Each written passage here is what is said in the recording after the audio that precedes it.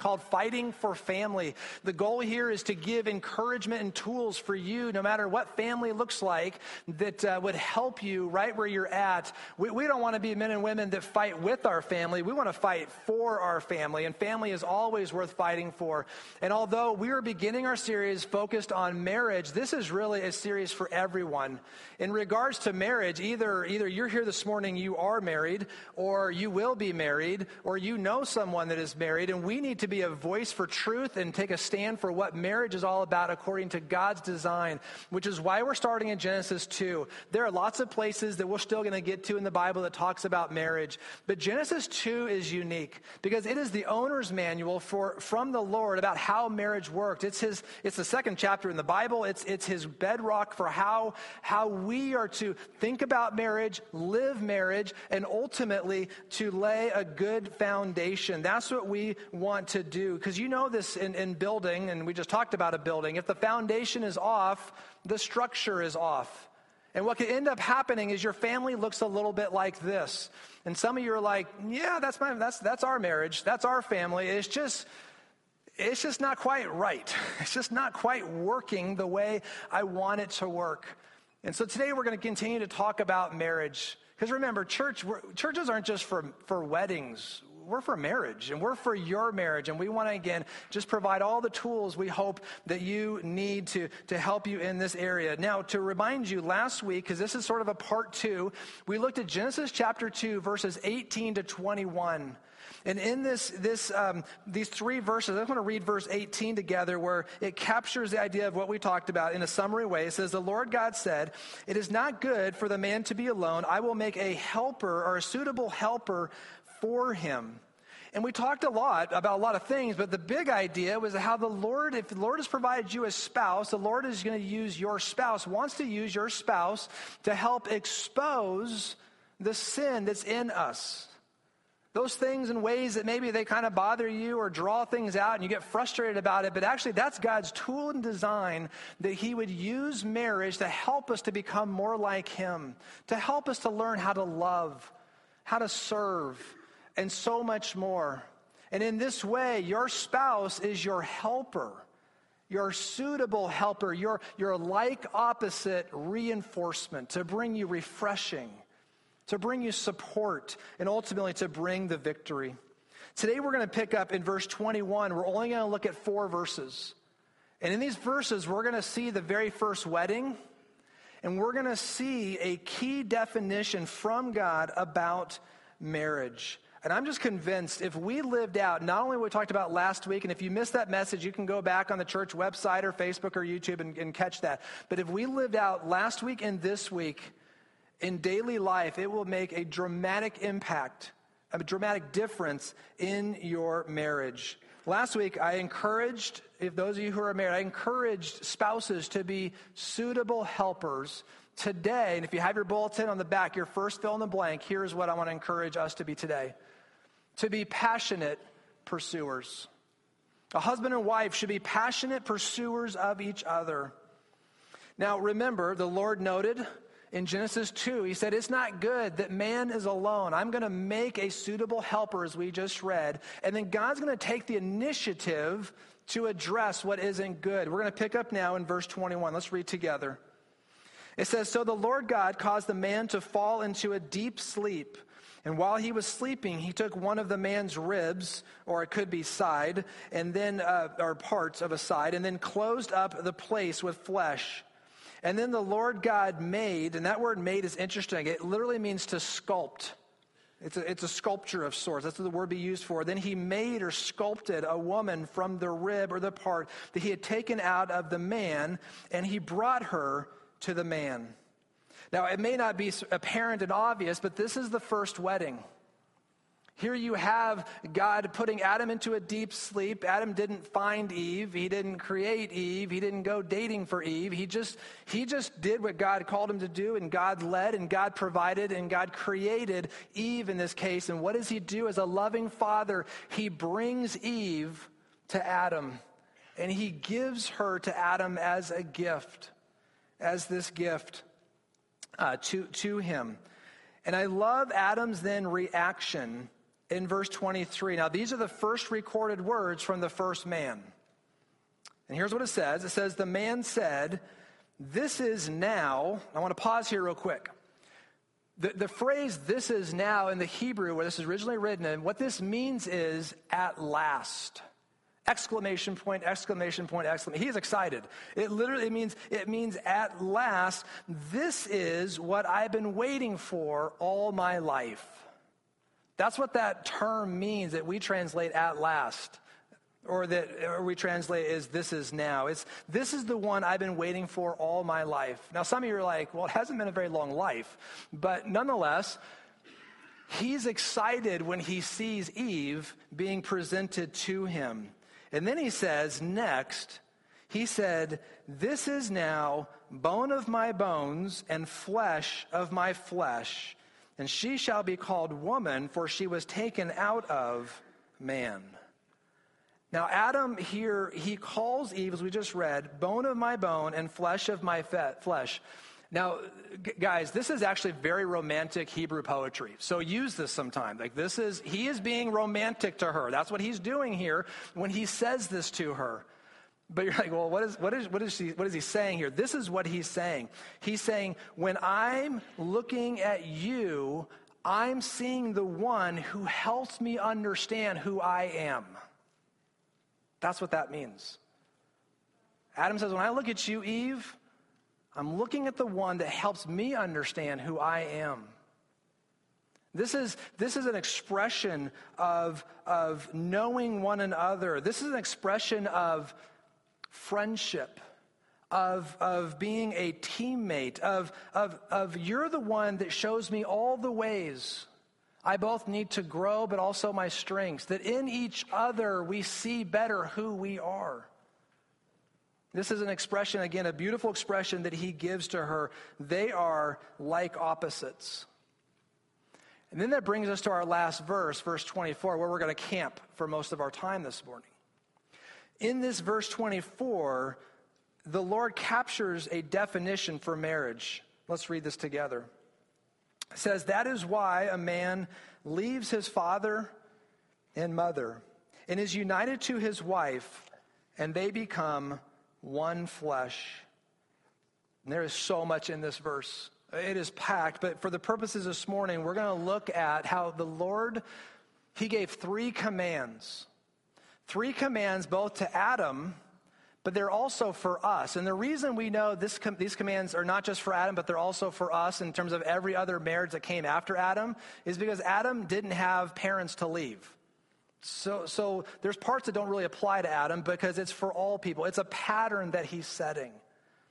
And the pattern has 3 parts. And your next fill in the blank, part 1 in this verse here is this idea that we are to leave. And what this communicates to us is that marriage is to be your primary relationship. It's to be your primary relationship. And I highlight that in the verse. This is why a man leaves his father and his mother. This is what we see here. Notice in this passage that the Lord did not provide Adam a mom or a dad. And the Lord did not even provide Adam a child. And so we can infer from that, because he provided a spouse, he provided a wife. And that is that while our most important relationship, our priority relationship for all of us should be with the Lord. But second to that, when it comes to the relationships that we have with other people, that if the Lord has called you to marriage, that your marriage relationship is to be your primary relationship above a parent-child relationship. It is to be the primary relationship. Now, there are some families, and I would encourage you to do some introspection even in your own family dynamics. Some families, the child or children are the center of the family. Everything revolves around the children. They become the focus of the family, and they can become the glue for the marriage. And given enough years of just repetition of that, it begins to be exposed when the kids begin to leave home to go out on their own. All of a sudden, you look around and the nest is empty, and so is the marriage relationship.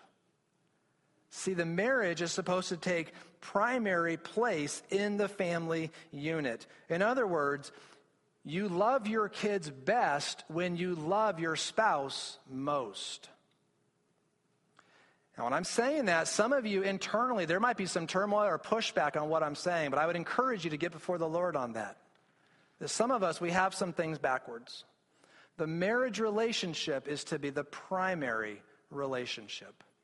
But there's more than that, because it isn't just with the child. In some family dynamics, that isn't the issue. Sometimes the issue goes to the parent. In other words, a couple has not left mom and dad. The couple is still clinging on to mom and dad. Maybe that's financial dependence. Maybe that's when a husband and wife get into a fight, what she does or he does is calls up mom and dad or runs over to her parents' house to say how bad and how wrong that her husband or wife, his wife is. That dynamic does happen sometimes.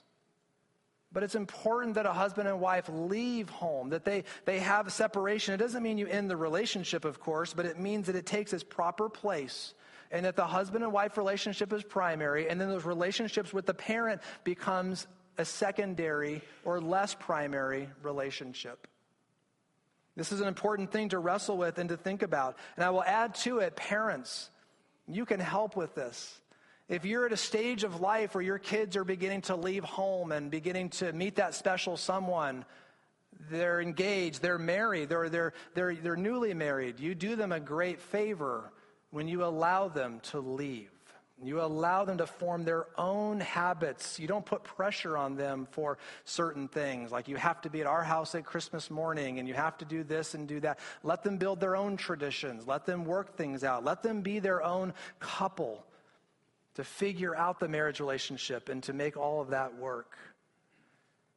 And so here we see that we are to leave, that the marriage relationship is to be the primary relationship. That's the first command we have in this important verse. Let's look at number 2. Number 2 is the idea of cleaving. That marriage is not only to be your primary relationship, it's also to be your permanent relationship. I highlighted that here where we say again in repetition, that is why a man leaves his father and mother, and here's the key, and is united to his wife. That word united is important. It means to be glued to. It means to cling to. It communicates permanence. But you know what else it means, and I love this? It also means to pursue. To pursue, to run hard after, because you know as well as I do, we pursue that which we love, don't we? And can you remember the first time you fell in love? You fell in love with the spouse that you have today, and all the things that you did in those early years to pursue each other, to pursue the relationship. And let's be honest, we do dumb things when we're young and in love, don't we? I'll give you an example. I'll be very vulnerable. This is a dumb thing I did among many things. I used to write Laura, my wife, love songs. They're so bad. I would get my guitar, and some of you are not going to understand anything I'm talking about, but I'd have a cassette player, right? And you put it in, and then you push record, and everything has to be quiet around, of course, and we can talk. And I'd play these dumb songs, and I'd mail. I would put it in the physical mail and mail the cassette to Laura. It's horrible. But it's what you do when you're in love. Well, here's the worst part. Laura was gracious. Our kids, not so much. They got a hold of that and they heard the songs. They have never let me live that down of how bad that is. They could not stop laughing. But we do that when we're in love because we pursue, don't we? We pursue, but then sometimes along the way, we stop pursuing for whatever reason. We become complacent. And the passion runs out. But the passion ran out because we stopped pursuing. We stopped seeking after them.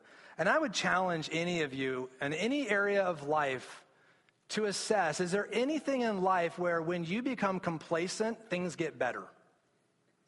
Work, parenting, fill in the blank, finances, nothing, right? It just doesn't work that way, and that we do this sometimes in our marriage. And here's what happens, sadly. When we stop pursuing, what begins to happen is that we start to have thoughts on giving up on the relationship. Ever have that thought? When we stop pursuing, we start to have those kinds of thoughts. But here's what this is, if I can use an analogy, this is what that's parallel to. It's parallel to having thoughts about, I'm going to sell my car because it's run out of gas. Fill up the tank. The car's still good. Fill up the tank. But we don't do that.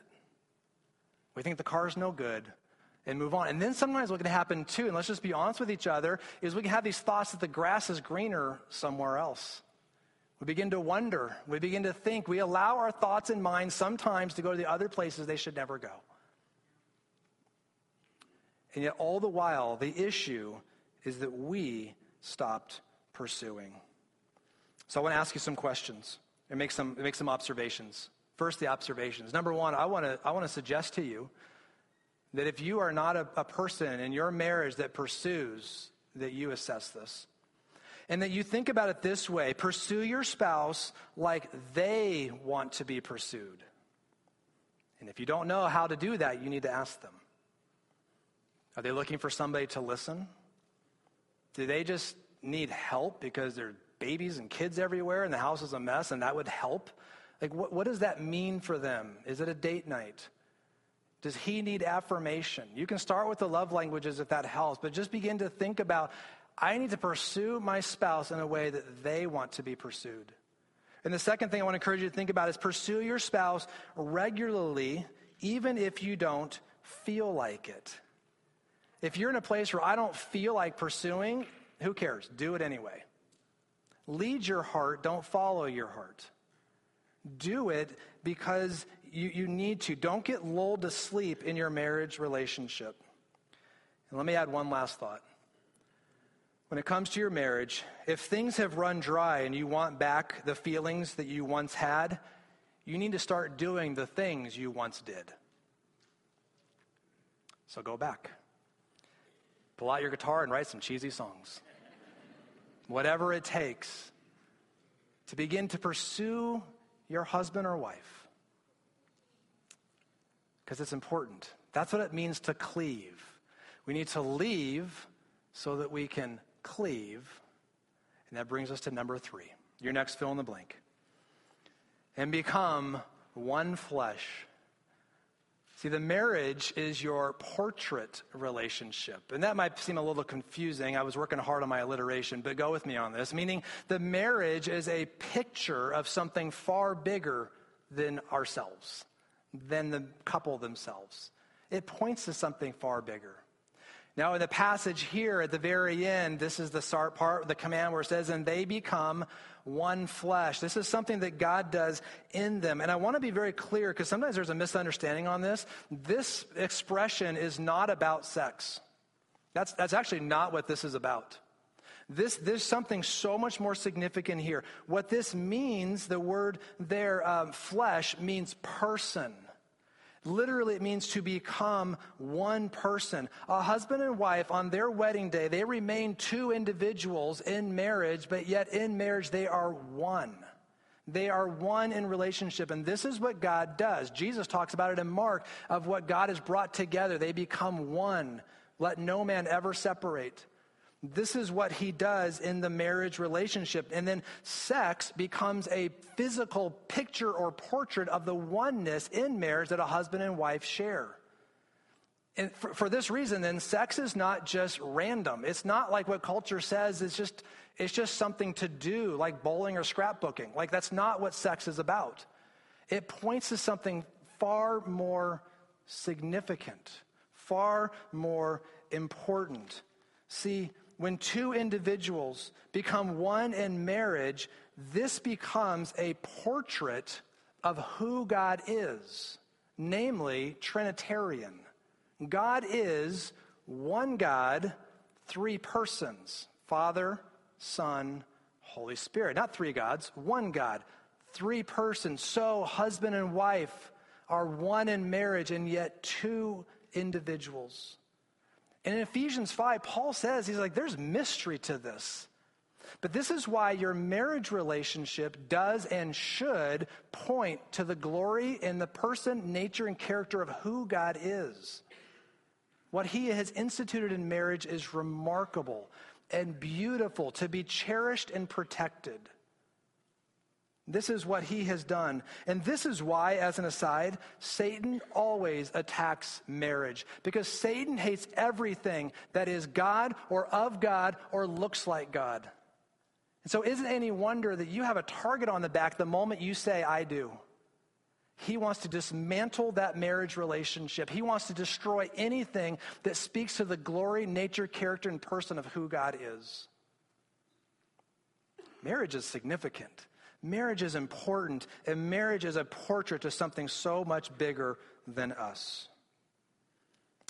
So what does all this mean? Here's what it means. It means that if you are married, the Lord is calling you to be a passionate pursuer of your spouse.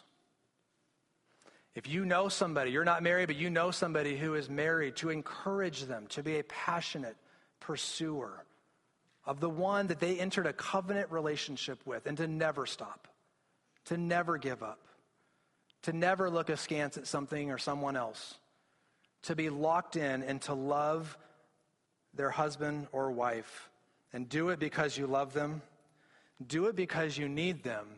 But I also want to encourage you to do this because this is what God does for you. In other words, he is your passionate pursuer. That's who he is.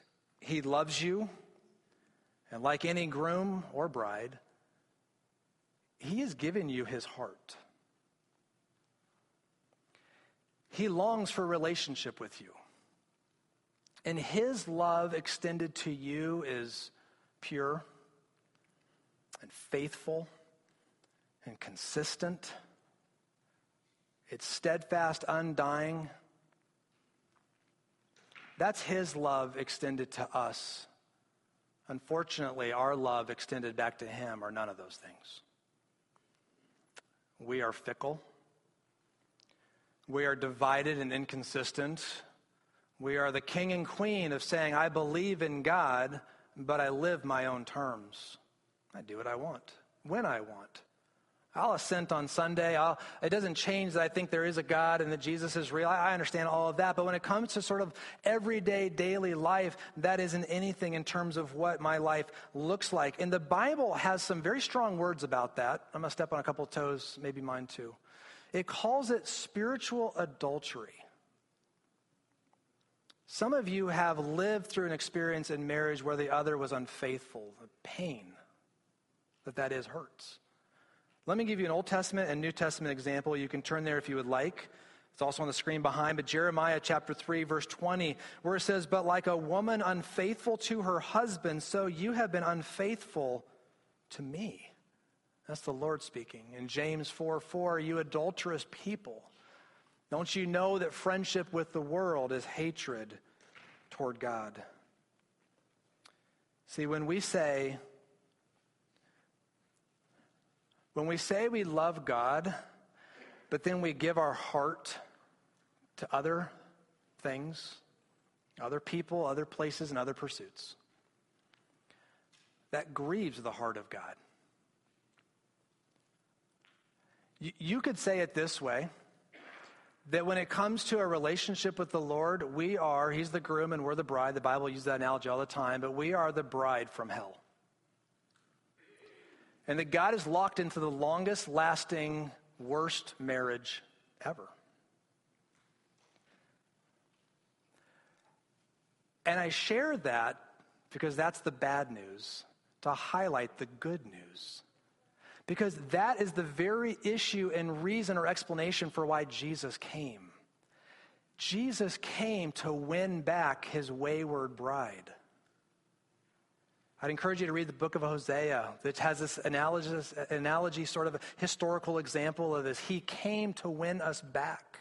He came to pursue us, to reach us, to have a relationship with us. He didn't do it because we're lovely. He did it to make us lovely.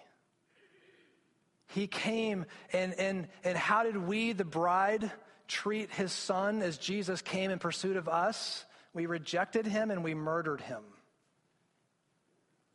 But that's exactly God's sovereign plan of using that on the cross to deal with the obstacle in our heart, the chasm that we built between us and God, this sin chasm that we can never span. Jesus becomes the bridge. Jesus becomes the way back to a relationship with him. And this is what it means to be restored into a right relationship, to place your trust in Christ. And if you've never done that before, if you've never made that decision, the gift is there. The offer is there. Jesus came for you. He pursues you. He died for you. And grace, forgiveness, and a second chance relationship is available to you. And after the service, there will be people up here to pray with you. And I want to invite you to come and to pray with somebody. And they will help you and pray with you and give you resources to help you on your new journey, to experience restoration. You see, being a Christian isn't just about believing the right things. It's about living the right way. And it's about pursuing as you are pursued by him. And so I want to give you two challenges before I invite the band up. Two challenges. I want to challenge those who are married. How are you doing pursuing your wife or husband? How are you doing? And if you don't know, you need to ask them. And to that end, I want to close the gap between intention and action. And there's two quick fill in the blanks. These are some ideas for action steps for you. And here we go. Number one, encourage daily. In pursuing your spouse, I want to challenge you to encourage them daily. Everybody needs encouragement. Hebrews 3:13 talks about it. It says, encourage one another daily as long as it is called today, so that no one may be hardened by sin's deceitfulness. Find ways to encourage. Love them through encouragement and words of affirmation and building them up. Speak life into them, into your relationship. So I want to encourage you to encourage them daily. And then number two, your last fill in the blank, date weekly. If you're married and not doing this, and I understand there's pockets of time, or you can get out of routine, or a time where maybe you've fallen off and this doesn't happen, but make this a priority. And this does not need to be expensive. This does not need to be formal. It can be. It can just mean simply time together, time without the kids, time to talk, time to share, to listen, time to pray together. For Laura and I, we for 23 years we've been married, we walk. As long as we are allowed to, the weather allows it. If we can, we walk, and we spend time together. In fact, this week we went for a walk, and we sort of did the math, and we figured out we have probably walked from coast to coast in the United States 2 times, and now we're on our 3rd leg of just time together to share and to listen. That builds our relationship. That helps us. What is it for you? Finding the time, making sure that gets on the calendar first before everything else gets in there and clutters it up. So encourage daily, date weekly, because the bottom line is your marriage is as good as you will make it. In fact, look at this quote from Jimmy Evans: marriage only works when you work at it. Will you work at it? Will you take some steps this week? Will you find ways to be a passionate pursuer? And if you're here this morning and you're not married, but this is for every single one of us, this is far bigger than just your marriage relationship. I'd like the band to come up, if you would, please. How are you doing pursuing God? Is he someone in the background of your life? Is he someone that is easily forgotten? Is he someone that, you believe there's mental assent, and yet when it comes to daily life, he's sort of cut out? Or is he a part of it all? What does it look like for you to pursue the Lord? This could be a very important question for you to ponder today. And maybe there needs to be some action steps. Pursue the Lord. If you're married, pursue your spouse. If you're not married, pursue those family relationships. Take initiative.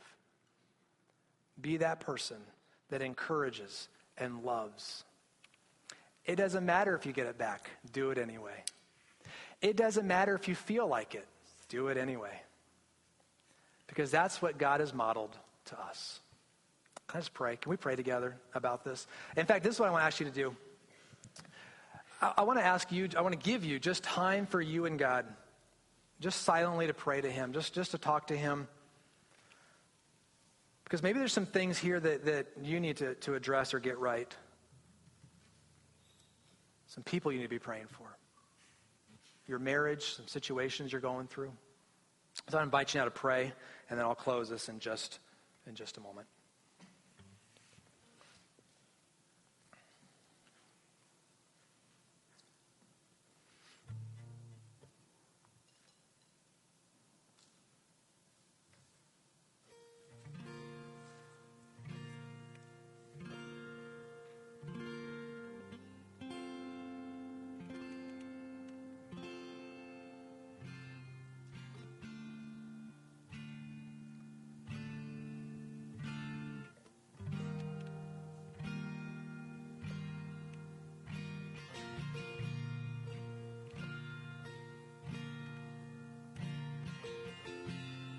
Father, something true about every single one of us is that we pursue those things that we love.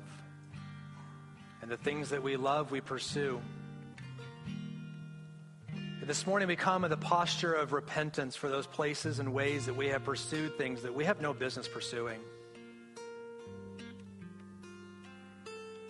Those habits, those things, those addictions that lead our heart to places it shouldn't go. We confess that this morning. And we ask too, Lord, that you would help us to be men and women to pursue you above all else, wholeheartedly loving you with our heart, mind, soul, and strength, and to pursue our family, whatever that looks like. To be extravagant lovers and friends, to be encouragers. We need your help with that, Lord. And so we entrust this to you and pray, Father, for each one here that starting today, there would be some honest assessment and some realistic, real-life action steps taking place. Help us to be passionate pursuers. We pray this in Jesus' name. Amen. Will you please stand and join us in worship? We'd like to end our worship service this morning with just this proclamation that Jesus Christ is enough.